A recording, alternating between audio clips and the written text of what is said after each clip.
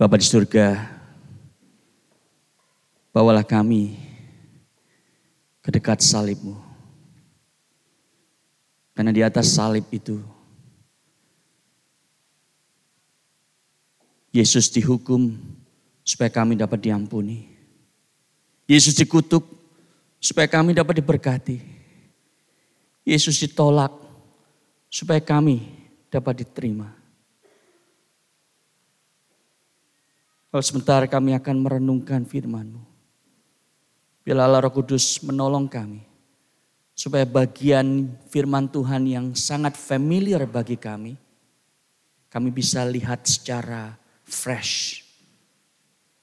Dan bagian Alkitab yang belum familiar, kami dimampukan untuk memahaminya. Tolong setiap kami dan tolong hamba-Mu.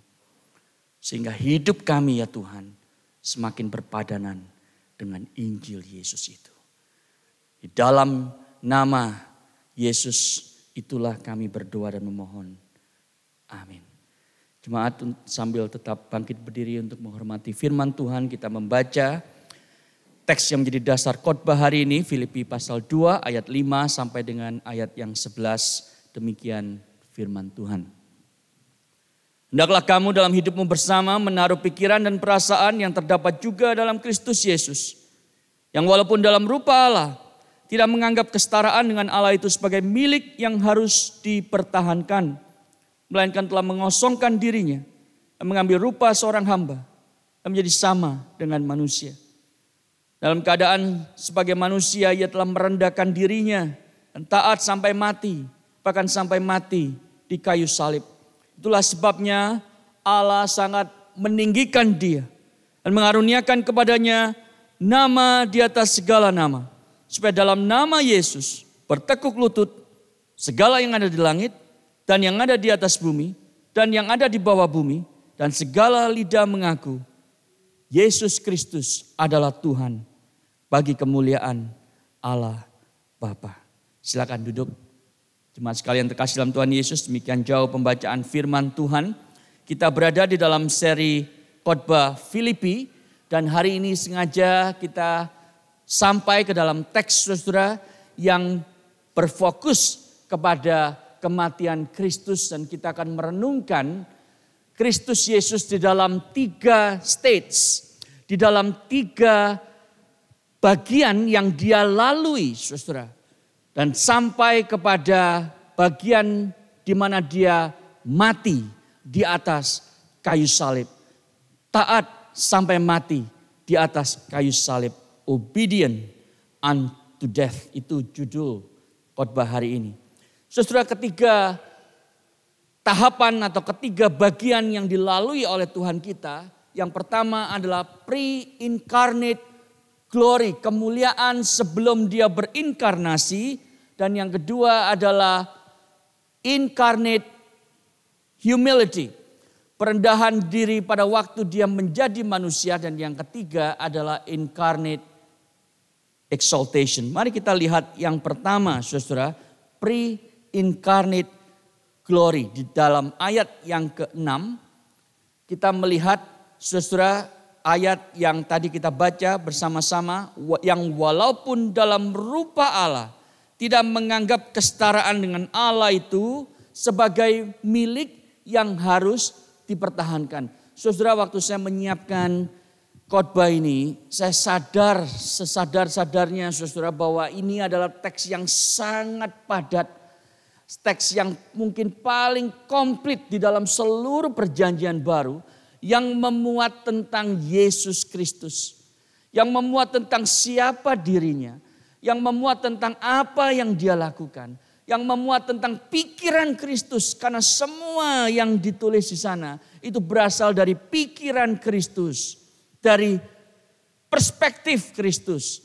Dan saudara, kemungkinan besar ini adalah teks yang tidak akan pernah selesai dikhotbahkan dalam satu bagian. Itu sebabnya minggu depan kita akan melihat balik dari pasal 2 mulai ayat yang pertama sampai ayat yang ke-11. Tapi hari ini saudara, saya ingin fokus kepada 3 stage yang Yesus lalui. Dan yang pertama adalah pre-incarnate glory. Saudara, ayat walaupun dalam rupa Allah itu adalah ayat yang menimbulkan banyak perdebatan. Sebagaimana ayat-ayat lain di dalam teks kita hari ini. Di dalam ESV, English Standard Version, dalam bahasa Inggris dikatakan begini. Who though he was in the form of God. Dalam rupa Allah, pakai kata form. Di dalam NIV, who being in the very nature of God. Di dalam natur Allah. Jadi saudara, kita tahu dari ayat ini, satu ayat yang sangat cespleng, sangat crystal clear menjelaskan bahwa Yesus dari sejak sebelum dia datang ke dunia adalah Allah. Ini adalah Yesus pre-inkarnasi. Saudara, kalau kata pre-incarnate itu seperti kata preschool, artinya anak yang belum usia anak sekolah. Maka pre-incarnate itu adalah Yesus sebelum dia berinkarnasi ke dalam dunia. Sebelum dia itu datang sebagai bayi. Sebelum Bethlehem. Ini yang dimaksud dengan pre-incarnate existence of Christ. Yesus pernah berdoa, saudara, di Yohanes 17 ayat yang ke-5. Oleh sebab itu ya Bapa, permuliakanlah aku padamu sendiri dengan kemuliaan yang kumiliki di hadiratmu sebelum dunia ada. Jadi ayat ini jelas menunjukkan bahwa Yesus itu adalah Allah yang tidak memiliki awal, saudara, beginningless. Dia tidak memiliki awal dan tidak memiliki akhir, dia adalah Alfa dan Omega. Dia adalah pribadi kedua dari Allah Tritunggal. Saudara, sayang sekali di dalam bahasa Indonesia dipakai kata yang walaupun dalam rupa Allah. Karena kata rupa dalam bahasa Indonesia itu artinya penampilan. Kalau kita tanya rupamu kayak apa sih? Ayo dong kita kenalan ketemu darat gitu ya. Karena kan selama ini cuma teleponan. Ini belum ada FaceTime, belum ada Facebook, belum ada Zoom, saudara ya. Masa kita cuma sahabat pena doang? Rupamu kayak apa? Yuk kita ketemu darat. Saudara, maksudnya apa? Mau lihat penampilannya, wajahnya. Itu yang kita pikirkan pada waktu kita melihat kata rupa. Tapi kata rupa di sini di dalam bahasa aslinya morphe bukan ngomong soal penampilan, saudara. Tidak bicara soal manifestasi, tapi bicara soal esensi. Bicara soal kualitas yang membuat Yesus sebagai Allah. Apa sih kualitas Allah? Semua kualitas yang membuat Allah itu adalah Allah, itu dimiliki oleh Yesus. Maha tahu, maha ada, maha kuasa. Karena Yesus adalah Allah. Ibrani 1 ayat 3 mencatat begini, saudara. Dia adalah cahaya kemuliaan Allah. Bukan refleksi kemuliaan Allah seperti bulan merefleksikan matahari. Tetapi dia adalah cahaya kemuliaan Allah itu sendiri. Dalam bahasa Inggrisnya dikatakan He is the radiance of God's glory. Bukan the reflector of God's glory, tapi the radiance. Dia adalah Allah. Dan kata morphe ini, saudara, dibedakan oleh Rasul Paulus dengan ayat yang ke-8. Nanti kita akan lihat lebih dalam, tapi di ayat yang ke-8 itu bilang begini. Dan dalam keadaan sebagai manusia. Dan sayangnya beberapa terjemahan Alkitab bahasa Inggris memakai kata yang sama yaitu form. Padahal mestinya itu katanya bukan morphe tapi skema. Saudara, ini satu hal yang penting. Karena kata morphe itu berbicara soal esensi yang tidak pernah berubah. Tetapi dalam keadaan sebagai manusia, ia telah merendahkan dirinya, saudara. Maksudnya kata keadaan sebagai manusia itu memakai kata skema tampilan luar yang berubah dari waktu ke waktu, dari satu situasi ke situasi. Saya beri contoh. Manusia itu namanya morphe. Ya, esensinya manusia. Tetapi skemanya bisa berubah, saudara. Dia lahir sebagai bayi, lalu jadi anak, remaja, lalu jadi orang dewasa, lalu jadi orang middle age, lalu jadi orang lanjut usia. Itu namanya bentuknya berubah-ubah, skemanya berubah-ubah. Tetapi esensinya tetap adalah manusia. Contoh kedua, saudara, beras itu morfe, ya kan? Esensinya itu beras. Tetapi skemanya, bentuknya bisa berubah-ubah. Ya, Anda bisa buat nasi goreng, nasi ulam, nasi bakar, segala macam. Tetapi esensinya adalah beras. Pada waktu Paulus menggunakan kata Yesus di dalam rupa Allah, dia sedang mengatakan bahwa dia tidak berubah dari sejak kekekalan di dalam kemuliaan karena dia adalah Allah.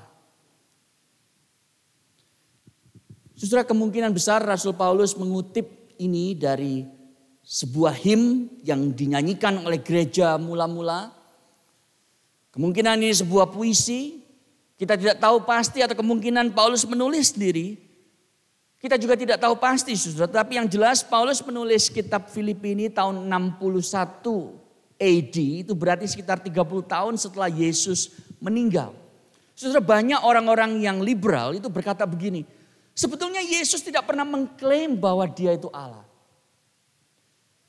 Tetapi seiring dengan berjalannya waktu, para pengikutnya lama-lama berpikir begini, waduh ini kalau orang mau mengikut Yesus, kita harus jadikan dia a divine being.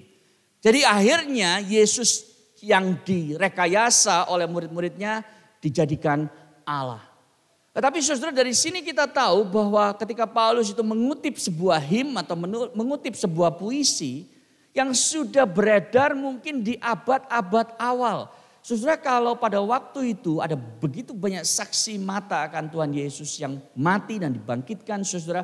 Dan mereka tidak melihat dan tidak percaya bahwa Yesus itu adalah Allah, pasti puisi ini tidak akan ada, him ini tidak akan ada. Dan mereka akan protes. Sama halnya kalau kita hari ini memilih sebuah figur lalu berkata, yuk kita jadikan dia Mesias. Dan kita tahu orang-orang yang di sekitarnya. Gak mungkin dia Mesias karena dia bukan. Tapi fakta bahwa saudara, tradisi ini diteruskan mulai dari zaman para rasul sampai ketika Paulus menulis surat ini, surat Filipi. Bahwa Yesus adalah Allah. Itu ditegaskan saudara di dalam ayat ini, being in the very nature of God. Dan orang Yahudi itu adalah orang dibandingkan yang lain yang akan paling anti saudara kalau mengatakan ada manusia yang mengklaim jadi Tuhan. Kenapa? Karena orang Yahudi dari sejak kecil itu diajari satu hal oleh orang tuanya. Yaitu doa yang disebut Shema. Dengarlah hai orang Israel, Tuhan itu Allah kita, Tuhan itu Esa.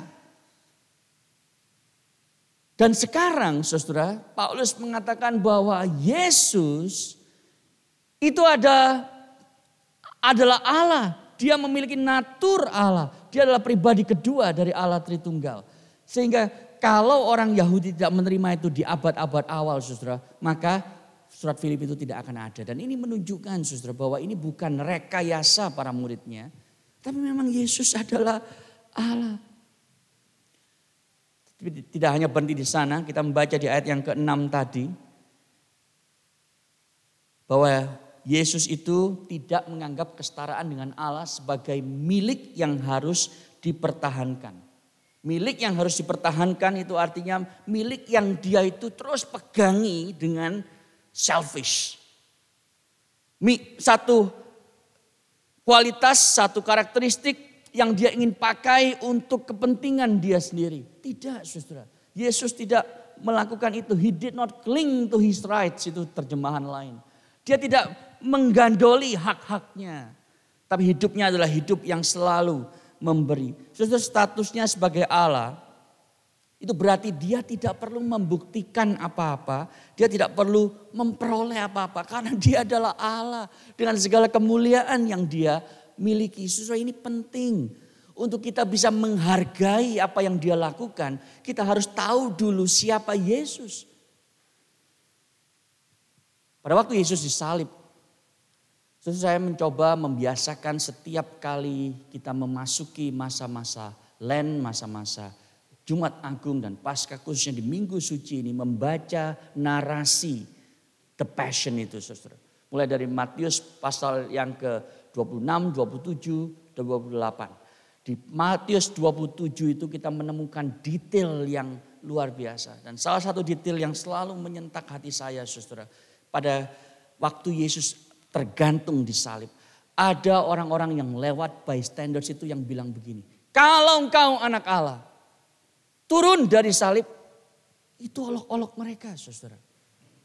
Kalau engkau anak Allah, turun dari salib.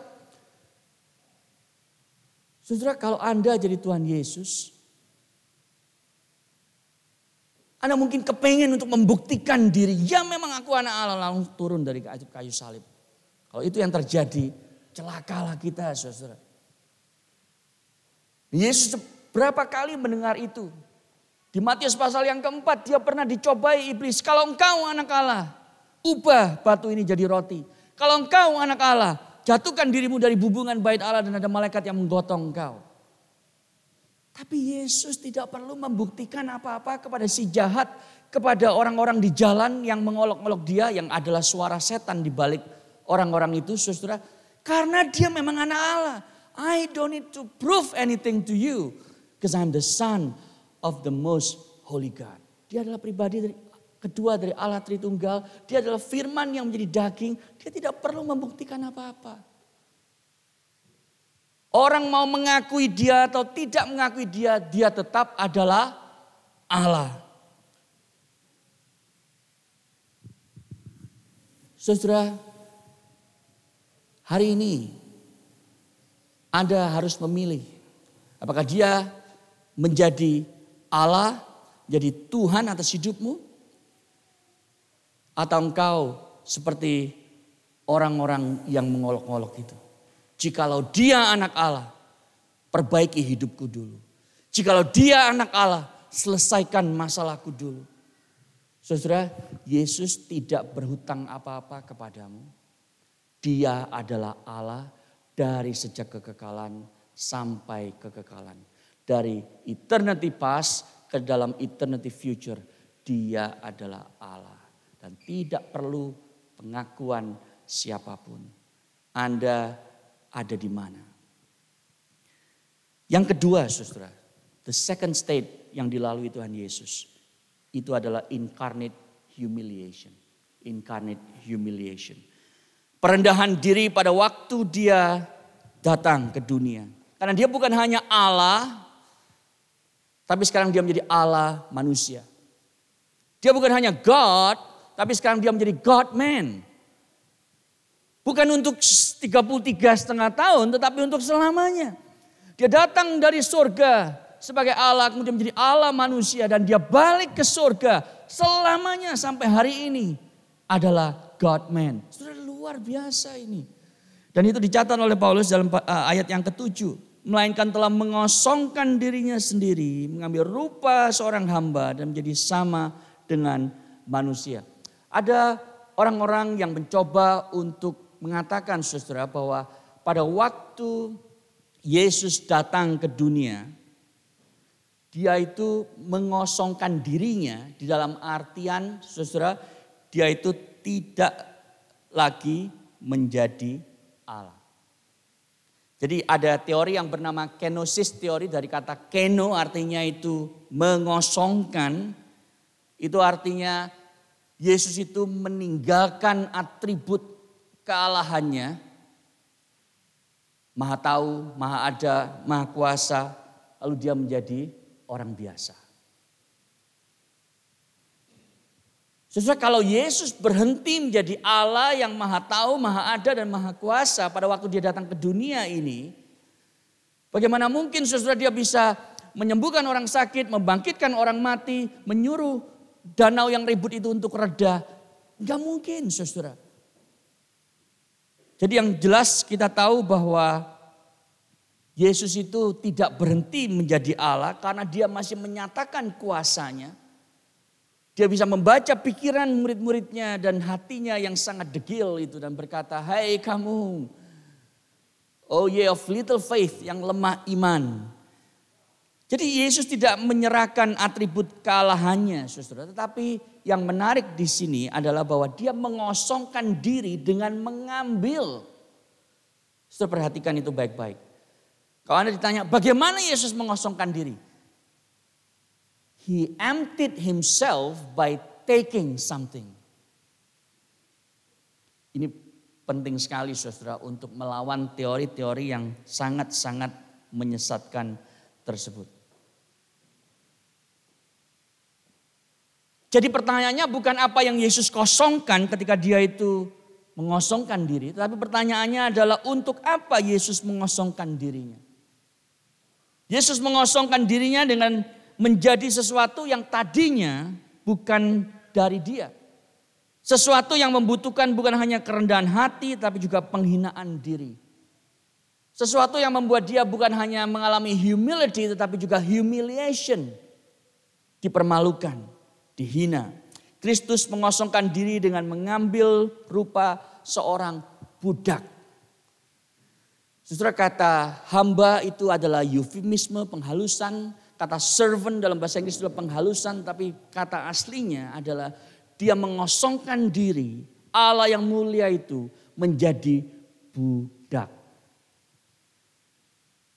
Budak yang menyerahkan hak-haknya untuk dilayani dan disembah.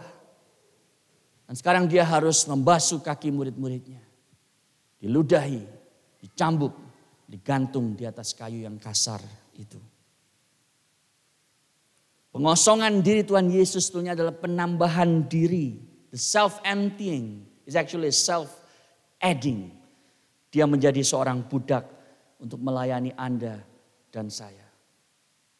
Di ayat 8 Paulus melanjutkan saudara dalam keadaan sebagai manusia, dalam skema sebagai manusia itu, ia telah merendahkan dirinya dan taat sampai mati, bahkan sampai mati di atas kayu salib. Saya ingin kita memperhatikan ayat yang ke-8 ini sekarang. Ia telah merendahkan dirinya. Saudara, waktu saya merenungkan ini, ia telah merendahkan dirinya. Pertanyaannya, siapa yang merendahkan dirinya? Yesus sendiri. Saudara, tidak ada orang yang bisa merendahkan diri Yesus. Tidak ada orang yang sanggup, saudara.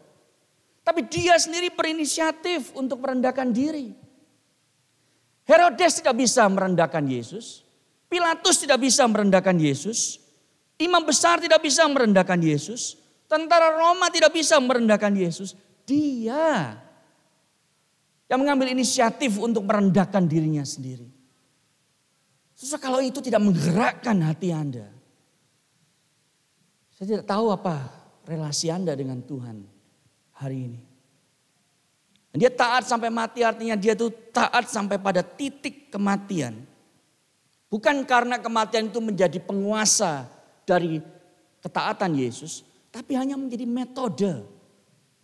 Yesus taat sampai titik kematian, itu menjadi bukti bahwa ketaatannya itu sampai kepada the end of it. Sampai kepada kesudahannya. Karena Yesus pernah berkata, aku berkuasa memberikan nyawaku dan aku berkuasa mengambilnya kembali. Bahkan sampai mati di atas kayu salib. Even to death on a cross.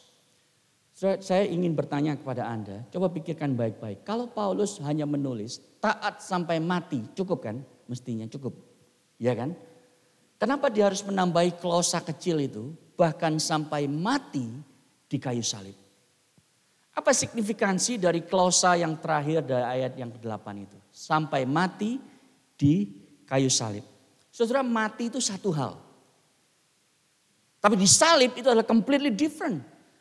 Yesus bisa mati kena stroke lagi khotbah di bukit terus tiba-tiba kena stroke.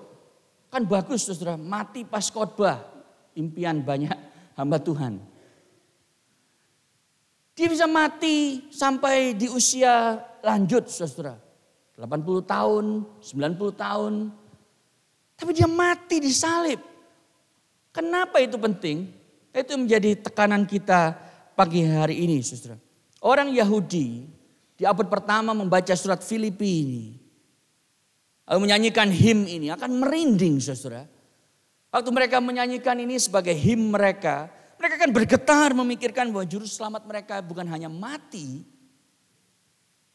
kayak manusia pada umumnya, tapi mati disalib. Karena salib adalah hukuman yang dikhususkan untuk the scums of the earth, untuk pemberontak, untuk kriminal, untuk para budak yang tidak ada harganya pada waktu itu. Orang Romawi, warga negara Romawi itu punya hak hukum, legal rights untuk tidak pernah disalibkan. Kenapa saudara? Karena terlalu kejam, tidak berperi kemanusiaan. Saudara, hari ini kita melihat salib seperti ini, kita sudah saudara, sudah tidak lagi berasa apa-apa. Karena salib ada di mana-mana. Anda keliling Melbourne CBD ini ada banyak sekali salib, biasa. Tapi pada waktu itu saudara, melihat salib itu adalah melihat satu hal yang sangat-sangat R-rated. Kayaknya kalau punya anak langsung tutupin, jangan lihat. Karena konotasinya itu begitu jahat dan kejam. Saudara, kalau boleh dianalogikan, kalau Nazi itu, yang dibangun oleh Hitler, saudara, membunuh jutaan orang Yahudi. Apa yang Hitler lakukan? Dan Adolf Eichmann dan semua letnan-letnan jenderal dari Hitler. Mereka membunuh orang-orang Yahudi itu untuk dimasukkan ke gas chambers, kamar gas. Dan supaya efisien, saudara, rambutnya dipotong, giginya dicopotin, saudara. Semua yang ada di tubuh mereka itu dilepas. Supaya matinya itu bisa lebih efisien, tidak membuat banyak gas dibutuhkan. Dan saudara tahu mati dengan gas di dalam kamar gas itu artinya mati kehabisan nafas karena saudara nggak bisa nafas lagi. Nah bayangkan saudara kalau ada seorang yang bilang aku akan masuk ke kamar gas ini. Untuk menebus semua orang yang akan dihukum sehingga mereka tidak perlu dihukum, aku saja. Lalu kemudian orang itu kita anggap sebagai Mesias kita. Lalu saudara, para pengikut orang tersebut, kita punya satu simbol baru sekarang, yaitu apa? Kamar gas. Jadi ada gambar kamar gas di mana-mana.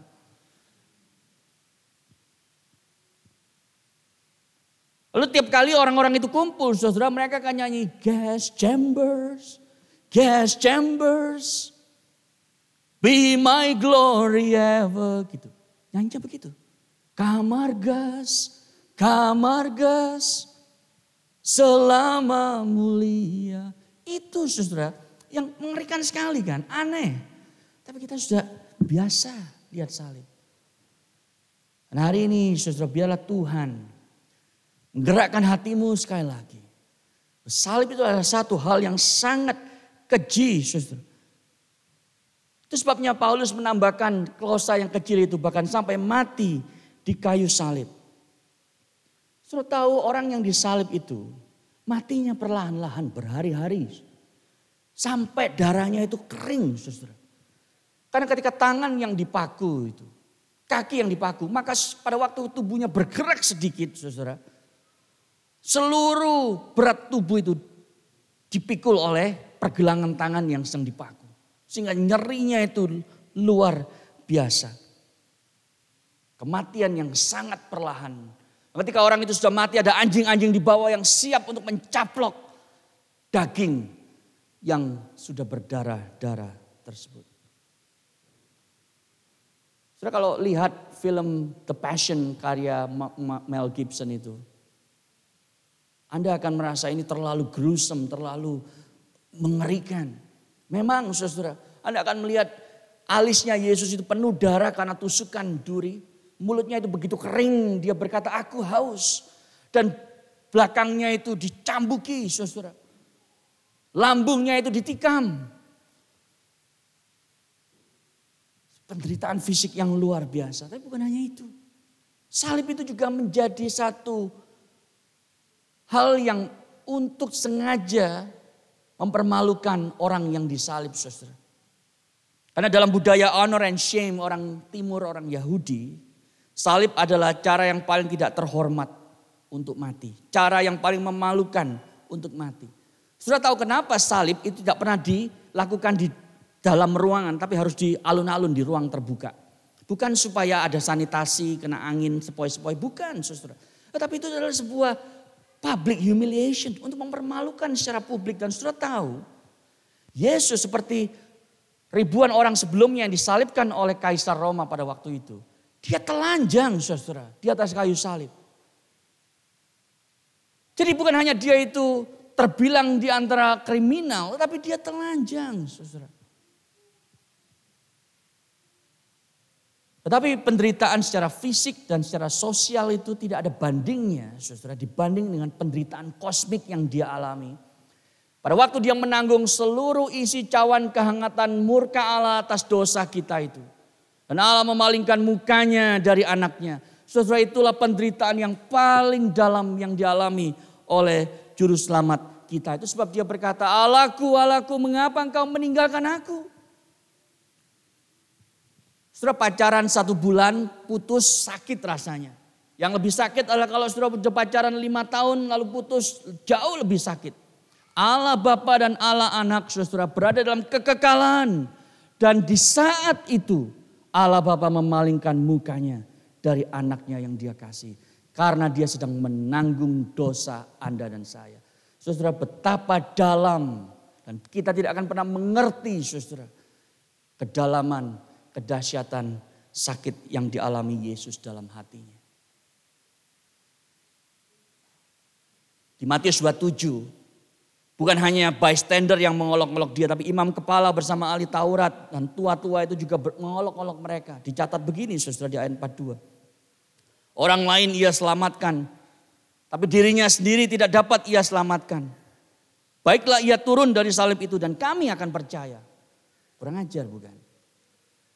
Saudara, bayangkan kalau Yesus tiba-tiba, oke deh saya turun. Kita celaka, saudara. Karena pilihannya cuma satu. Yesus tetap disalib atau dia turun.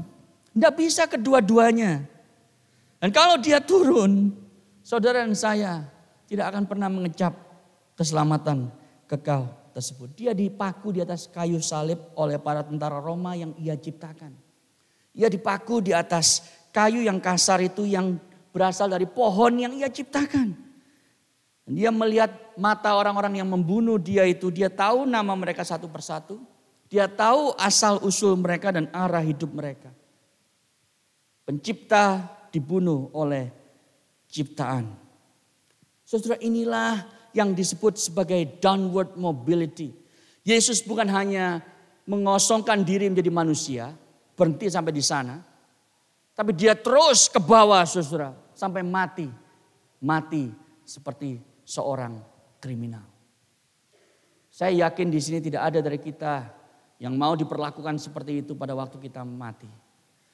Tetapi Yesus datang sebagai Allah yang menjadi manusia. Lalu dia terus sampai ke bawah, mati di kayu salib. Dan itu sebabnya, saudara, pada waktu kita berelasi dengan Yesus, Anda tidak bisa setengah-setengah. Anda tidak bisa bilang, Tuhan ini punyaku, yang ini bolehlah Tuhan atur. Tapi ini jangan diganggu Tuhan, karirku, keluargaku, masa depanku, hartaku.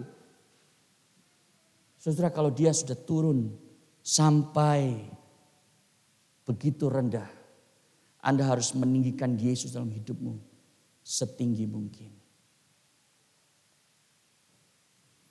Yang ketiga dan terakhir, saudara, incarnate exaltation. Itulah sebabnya Allah sangat meninggikan dia, mengaruniakan kepadanya nama di atas segala nama. Supaya dalam nama Yesus bertekuk lutut segala yang ada di langit, segala yang ada di atas bumi, dan yang ada di bawah bumi. Dan segala lidah mengaku Yesus Kristus adalah Tuhan bagi kemuliaan Allah Bapa. Kenapa Allah super exalted Yesus? Itu artinya super exalted Jesus. Karena Yesus, saudara, mengosongkan diri dengan mengambil rupa seorang hamba. Merendahkan diri dengan taat sampai mati, bahkan mati di kayu salib. Itu sebabnya Allah sekarang mengakui Dan ini kita akan rayakan hari Minggu nanti, saudara. Pada waktu Allah membangkitkan Yesus itu berarti Allah berkata, yes, I accept the payment of sin. Aku menerima pembayaran dosa yang dilakukan oleh Yesus Kristus. Saudara, ini adalah prinsip Allah. Ini adalah cara kerja Allah. Barang siapa yang merendahkan dirinya bagi Allah akan ditinggikan. Barang siapa yang meninggikan dirinya di hadapan Allah akan direndahkan. Saudara, kalau Anda ngerti ini satu prinsip aja, saudara. Perjalanan kita mengiring Yesus itu akan jauh lebih jelas. Kalau Anda merendahkan diri bagi Yesus, Anda akan ditinggikan pada waktunya. Lalu diteruskan supaya dalam nama Yesus bertekuk lutut. Jadi bukan hanya Allah Bapa itu sangat meninggikan Yesus. Tapi sekarang dia membawa seluruh dunia untuk takluk di dalam nama Yesus. Saudara, supaya Anda tidak lupa khotbah ini. Saya ingin Anda melakukan sebuah gerakan. Mari kita berlutut sebentar. Kalau Anda tidak bisa karena kesehatan, kalau Anda sedang hamil, Anda tidak perlu. Tapi yang lain, mari kita berlutut. Karena ini yang akan kita lakukan nanti. Saudara, pada waktu semua lutut bertelut, yang di atas juga boleh ikut.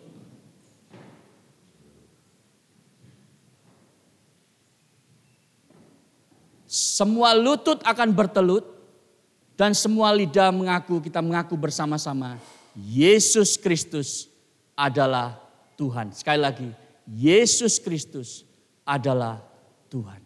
Silakan duduk lagi.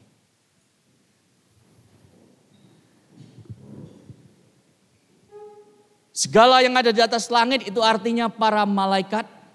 Segala yang ada di atas bumi itu manusia. Yang ada di bawah bumi itu adalah roh-roh jahat. Saudara, tidak ada lutut, baik itu human, angelic atau demonic, yang tidak akan bertelut. Ini menarik sekali karena di dalam Yesaya 45, saudara, Allah pernah berkata begini. Semua orang akan bertekuk lutut di hadapanku dan akan bersumpah setia dalam segala bahasa. Nah, sekarang Paulus itu memakainya untuk Yesus. Karena ternyata Yesus adalah Allah, manusia, dan sekarang dia, di hadapan dia, semua lutut akan bertelut. Segala lidah akan mengaku Yesus Kristus adalah Tuhan. Saudara, Paulus tidak mengajarkan keselamatan universal. Tapi setiap manusia pada akhirnya akan mengaku ketuhanan Yesus Kristus. Sebagian dengan bersukacita, sebagian dengan kebencian dan penyesalan. Semua akan bertekuk lutut menyembah, semua akan mengaku dengan lidah mereka. Tapi tidak semua akan diselamatkan. Saudara, Kayafas akan mengaku Yesus itu adalah Tuhan. Herodes akan mengaku seperti itu. Pilatus akan mengaku seperti itu. Nero akan mengaku seperti itu. Putin akan mengaku seperti itu. Semua orang jahat yang melawan Tuhan, mereka juga akan bertelut dan mereka akan mengaku Yesus Kristus adalah Tuhan. Meskipun mereka tidak terbilang dari orang-orang yang diselamatkan. Sebagian akan menyembah dan mengaku dengan mengeluh dan terpaksa. Karena hati mereka tidak percaya. Tapi mereka tidak punya pilihan lain. Karena Allah Bapa akan memberikan public demonstration. Ini loh anakku. Yang sudah mati bagi dosa manusia sekarang ditinggikan. Dan semua orang di atas langit, di bawah langit juga akan mengaku. Kalau tadinya Tuhan berkata, I am the Lord di Yesaya 42. Akulah Yahweh. Itulah namaku, aku tidak akan memberikan kemuliaanku kepada yang lain. Sekarang Allah Bapa mengatakan, Yehova itu, Kurios itu, Tuhan itu adalah Yesus Kristus. Saudara, Yesus Kristus adalah Tuhan, itulah shorthand dari the gospel.